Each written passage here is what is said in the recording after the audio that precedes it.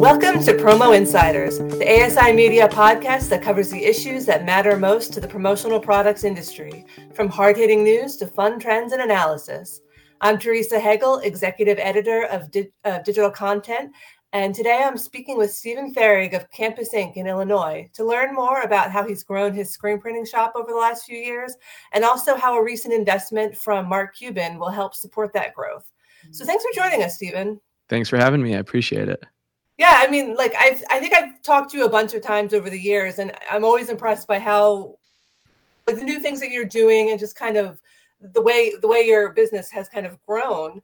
But before I start asking questions, I do want to mention, if anyone has any comments or questions, please feel free to put them in the chat, and we'll kind of get to them as we have time. But I just want to start out with maybe you can kind of go over the history of Campus Ink and how you started out with them and some of the ways you've kind of helped adapt and evolve the company.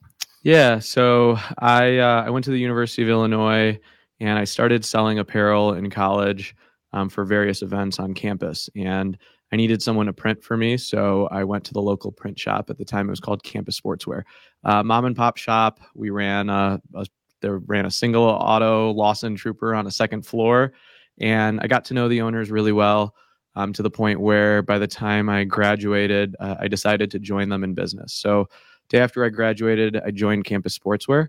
And at the time, I don't know, business did just south of $1 million, a couple employees. And that was now 7 years ago. So we rebranded the company as Campus Ink. We've taken more of a national focus, working with college students around the country, decorating apparel in the fraternity and sorority space. But really expanding the business. So that's kind of how it started. I didn't start pulling a squeegee or anything like that. I definitely started from a sales and marketing focus. Did you ever think that this is what you would be doing? Why did it become, why is this like your thing now? You know what I mean? Yeah, I went to school, you don't go off to college to get a degree and out, become a t-shirt printer. That's every kid's dream. I fell into it and I chased it and I kept doing it and I realized it was fun. And I realized it was a fragmented piece of technology and, that there was a lot that could be done in the industry. And so I came from an engineering background and decided this would be really, really fun to get into. And my parents supported me. So I decided to get into it. And every day I pinch myself and it's like, is this, it's kind of crazy. So yeah, no clue. And you bring up a good point about it being kind of a fragmented industry. I think, screen printers and promotional products companies, traditionally it has been very fragmented and, it has been very averse to kind of modernizing and getting into technology. I think the last few years with the pandemic, I think a lot of companies have had to, evolve and kind of lean into and embrace technology. But I think there's a lot of companies in this industry that are still kind of inefficient, maybe using kind of archaic methods. So what kind of advice do you have for people in, printing companies or promo companies about how they need to stay competitive and kind of embrace technology? Yeah, so I always tell shops it's 2022. We order our coffee from an app. We log in to watch. We don't have cable subscriptions anymore. We take taxis from an app and we live on our mobile devices. And it's kind of a adapt or fizzle out, more or less. And that's the new generation just expects that. And so it's up to us as decorators in the industry to get with the times. Because it's definitely a dated industry. It's a dated craft. It's a lot of old family businesses. And with generations in society that are so used to the technology that we use every day, you're going to be on the backside of it if you don't adapt. And with the amount of technology that's out there today, it's really easy for businesses to adapt. I'd say years ago, you'd need engineers and, tech people on your team. And now there's an app for everything, and there's an app for everything in business. So for those that are scared of it, you kind of have to just jump in and see what's out there. So yeah. But I mean, I think that is one of the nice things is that you don't have to become an expert on this, but you just have to be willing to try these things out. Yeah. And I think I was just at Atlantic City talking to shops, and I talked to a couple shops and they were very absolute about things. Oh, I won't use that technology because the credit card fees are 1% higher. But that technology enables you to have so much more sales. So there's a cost of using technology. Or I won't use that app because it's $100 a month.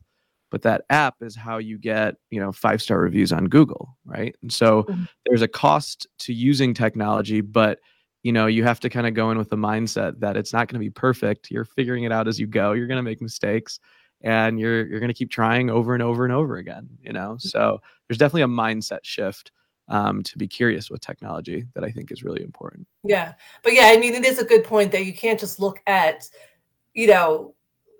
the cost of it, because there's so much more to it. So if it costs you like $100 a month or whatever the price is, but you're getting so many other benefits, then it's not just like, oh, this is just costing me money. Mm-hmm. So there is like a whole kind of, realm of things you have to look at before you just say, no, this isn't for me. So, yeah. I think we talked about this a little already, but, Campus Inc. has been growing, and I know you guys moved into a bigger facility a few years ago. So like, how do you kind of plan for expansion? And like, how do you like have a growth strategy without like growing too fast? Like what is kind of the method behind how you guys have approached growing the business? Yeah. So I think in my earlier years, it was about having the biggest building with the most amount of equipment and printing everything in house, and, being able to do everything under one roof. And what I quickly learned over the past several years is it's actually like leveraging what you have and then what you also don't have, and using this industry as elastic as it is to your benefit. And that's where we've said we're going to be a sales, marketing, and technology company first, and we'll be printers second. Meaning, there are other printers out there that are arguably better than us. We're not the best printers out there. But it's important to work with one another and leverage that. And so if we're really good at printing something in-house, but we're not good at doing sim process, there are hundreds of contractors out there that have digital squeegees and know how to do all those things. So, we don't say no to customers. We figure out a way to get it done. And that might not always be under our roof, and that's totally okay. So, our growth strategy has been, do what we can in-house, but don't let that inhibit sales. Let's find other partners to work with each other. And, that's why we expanded promo products. That's the perfect example of leveraging, the industry. So that's been kind of our strategy, and it lets me sleep at night knowing we're going to be able to get things done if we oversell. Right. So it's not about like, buying a bunch of equipment and hoping you'll get customers. It's about getting the jobs and customers and figuring out how to fulfill it. Yeah, totally. 100%. Mm-hmm. Okay. So, one thing that you guys have moved into is the name, image, likeness space with college sports. Why was that an area that you guys were suited to tackle? Yeah. So part of our business model, our mission is like we teach and educate design to our students. We enhance the brand of ourselves and others, and we develop people. You'll see that design brand people. Those are our values, and we do that with college students. We work with about 150 students across the country, and each one of them has an Adobe Illustrator subscription. Yep, we pay for everyone's Adobe. We train them in AI. We teach them design, and we enable them to sell. By doing this, it obviously opens up volumes of sales and everything like that. But when we started working with athletes, the formula was almost the same, except the athletes focusing on their sport. They're not selling to the fraternities, they're selling to their fans, and we're helping them with their design. So the fact that we'd put hundreds of thousands of dollars into students' pockets selling apparel, we were able to kind of transition that into athletes. And now we have a whole solution for a college campus, not just the clubs, but also the teams as well. So it was a really easy transition. Well, I shouldn't say the word easy. We're working on it right now. But it made sense to us. And more importantly, it fit our vision and our values and what we're all about as putting our students first. And now we've got to just build a way to figure out how to do it. And that's what we're doing right now. So the irony of name, image, and likeness is I didn't know a ton about it. A student brought it to my attention because our student was actively selling to athletes and came to me with this problem saying, what do I do? The athlete said yes. And so I was like, oh, cool. We'll figure out a way to do it. And that's how it all ballooned. So it really started with students talking to students. And that's why it fits and feels right. Yeah. And I mean, it's kind of an organic thing almost. And I think it makes, like, because you guys are already in that market, like it's very authentic. You probably have that trust level that maybe some other companies going in wouldn't have. Yeah, I mean, the four individuals that manage our students around the country, they started in our shop learning when they were undergrads. So the things that they're teaching their teams are very authentic. And I think having, such a backbone of a team that's like rooted in education, that believes what we believe, it doesn't feel like we're just throwing something against a wall and seeing what sticks. This is real stuff, and this is where we came from. And that's kind of where I came from. I started selling in college. So we try to feel as genuine as possible by doing that, and making sure that we stick to those. And that's really, really important to us. Yeah.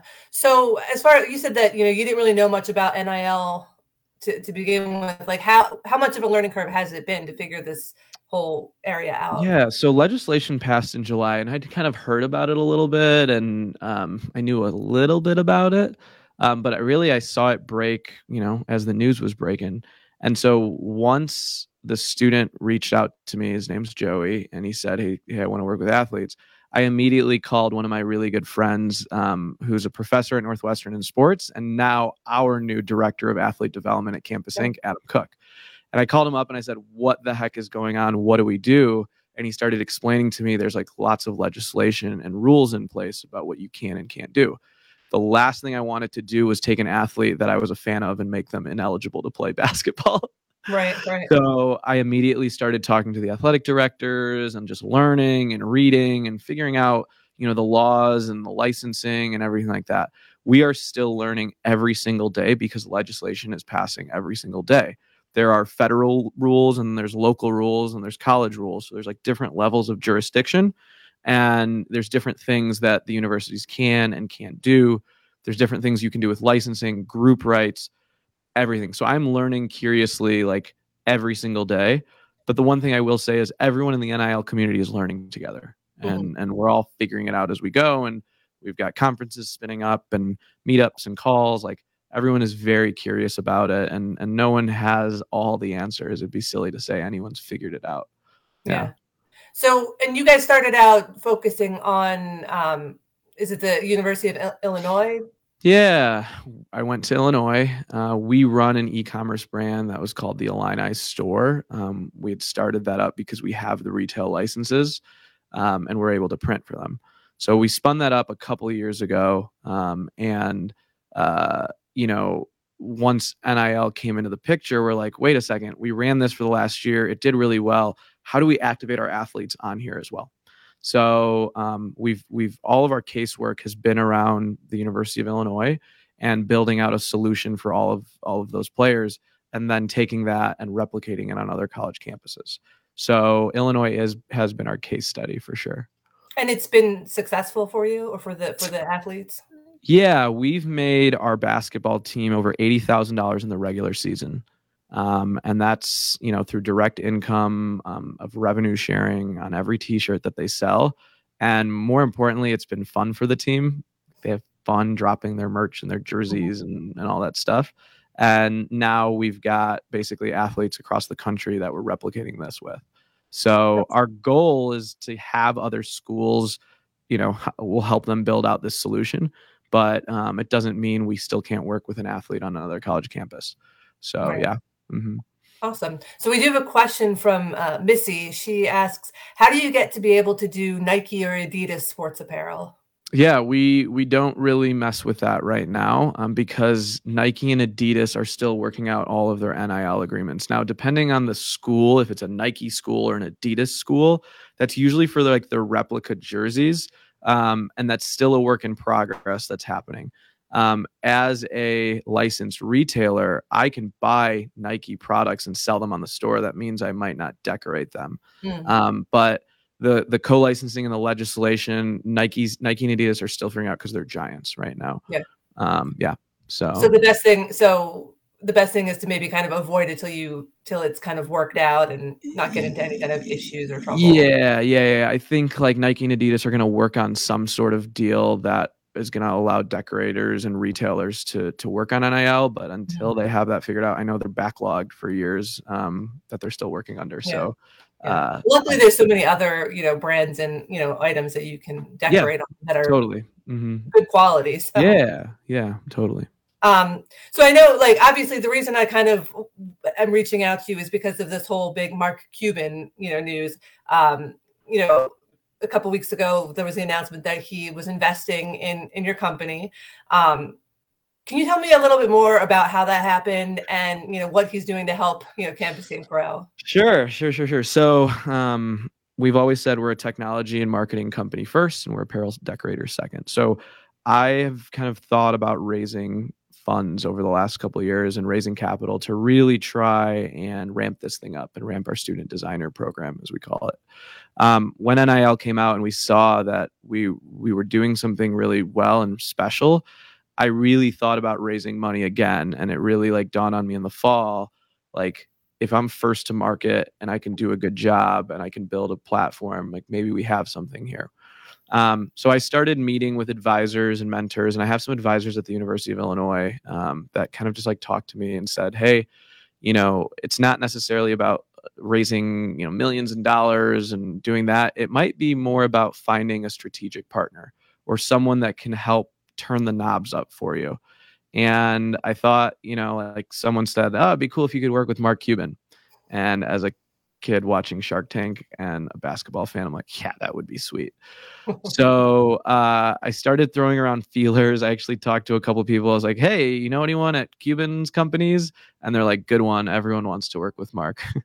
And so I went down a rabbit hole one night and I read that Mark actually opens his emails and responds. And so I sent him a cold email on a Friday night. We went back and forth and we had an offer by Sunday, and that's kind of how it happened. So I literally was sending it on a Friday. Was that like a strategic move or just happened to be when you sent it? I have no idea what got into me. I was like, if you don't ask, they can't say no. True. And so I figured maybe it was lucky that it was Friday. And I said, actually at the bottom of the email, I said, maybe this is the best way to get a hold of you on Friday night at 10 o'clock. And sure enough, he answered. We went back and forth, and he brought his team in to kind of do due diligence and stuff. That happened around the holidays, and we closed in March. So it was about 90 days from offer to close. And so what is he helping you guys do? Like, what is the plan, for the future, and how is he helping you guys get there? Yeah. So Mark is if people follow him, he puts his athletes first. You can see what he does with the Mavs. Like, he really believes in entrepreneurship and helping people out. And so, no, we're not going on Shark Tank, but this is sort of like a deal similarly. He gave us a financial investment for a small minority of the company. In return, we're going to take that investment, infuse it into the business, spend it on sales, marketing, and technology in the NIL and the student space. So our goal is to work with college students, college athletes, continuing to build college brands. That's just what we're going to do. And obviously, his name helps. I'm not going to lie and tell you that it doesn't. We're able to get a lot of open introductions, and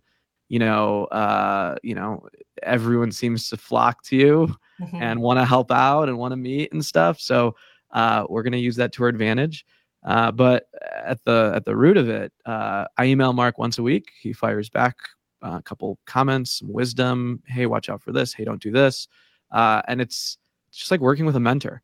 And that's really like some of the greatest advice is I get to talk to a billionaire once a week. Yeah. And just learn. And it's something he's passionate about too. He's passionate about sports. So we can talk about the same thing when we're talking about that stuff, So yeah.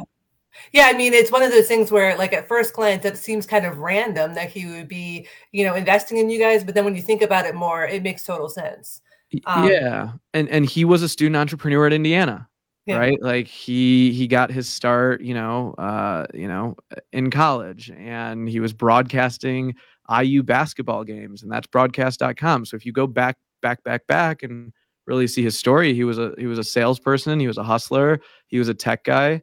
And, he's obviously believing in us to sort of do the same. So it's a dream. Cool. So just to kind of wrap things up, what other advice do you have for screen printers and promo distributors? What are some steps they could be taking to kind of modernize, be more nimble, and just kind of thrive in the current environment? Yeah. So at the end of the day, we're all printing the same products, generally speaking. We buy from the same companies, we use the same equipment. We all buy from a couple different ink manufacturers. We can all buy the same things. So what makes us grow? What makes us better? It comes down to like the experience that we give our customers. And so we say, and my advice is, how do you reduce the amount of friction that you have with your market? And how do you make it as easy as possible for people to order from you? For us at Campus Ink, that's response times in under an hour. If you email us, we're going to answer fast, and I mean really fast. If the phone rings, we're going to pick it up. If someone has a problem, we're going to fix it right away, and we're not going to think twice about it, because loyalty is built in resolution at Campus Ink. And that's what we do. We try to reduce the amount of friction for our customers and figure out how to make it as easy as possible. While we're doing that, we are risk takers. We are adventure seekers. We try things out. And we always say, like, we're in a fun business of event planning for people, of like t-shirts are a fun thing, and we should make them as fun as possible. So the other part at Campus Ink you'll hear is we throw the party, whether it's building a pop-up store in downtown Chicago, doing a merch drop, doing a live activation. T-shirts should be fun, and we want people to understand that we have fun doing it too, inside out. So if you make it fun and take it lightly and make it as quick as possible for your customers, there's no reason why your business isn't going to grow. So yeah, that'd be my advice. I like that too, because you're right. T-shirts are fun, and they should be, but so many times you hear of, people trying to, get their orders in, and it's not fun for them. So if it's not fun for the customer, like, that's a big problem. Yeah. And we say, like, can we turn our customers into heroes? No one in an organization, it's their main job to order shirts. It got thrown on their desk. Mm-hmm. So if you can take it off their desk as quickly as possible and turn them into a hero to their organization, their club, their department, then they're just like, yeah, Campus Ink's making us look really good, like making me look really good. So I'm going to use them. I don't care. And vice versa. When something goes wrong, we jump right into it, and we make sure we let them know we want the same thing. We're going to fix it. We're going to solve it, and we're going to make it right. And, that's what we believe in. So, yeah. Awesome. Well, thank you so much for talking with us today, Stephen. This was great. I appreciate it. This is awesome. Appreciate the ongoing conversation, and thanks so much for following us over the years. We appreciate it. Yeah, awesome. All right. This is Teresa Hegel with ASI Media, and this was Promo Insiders.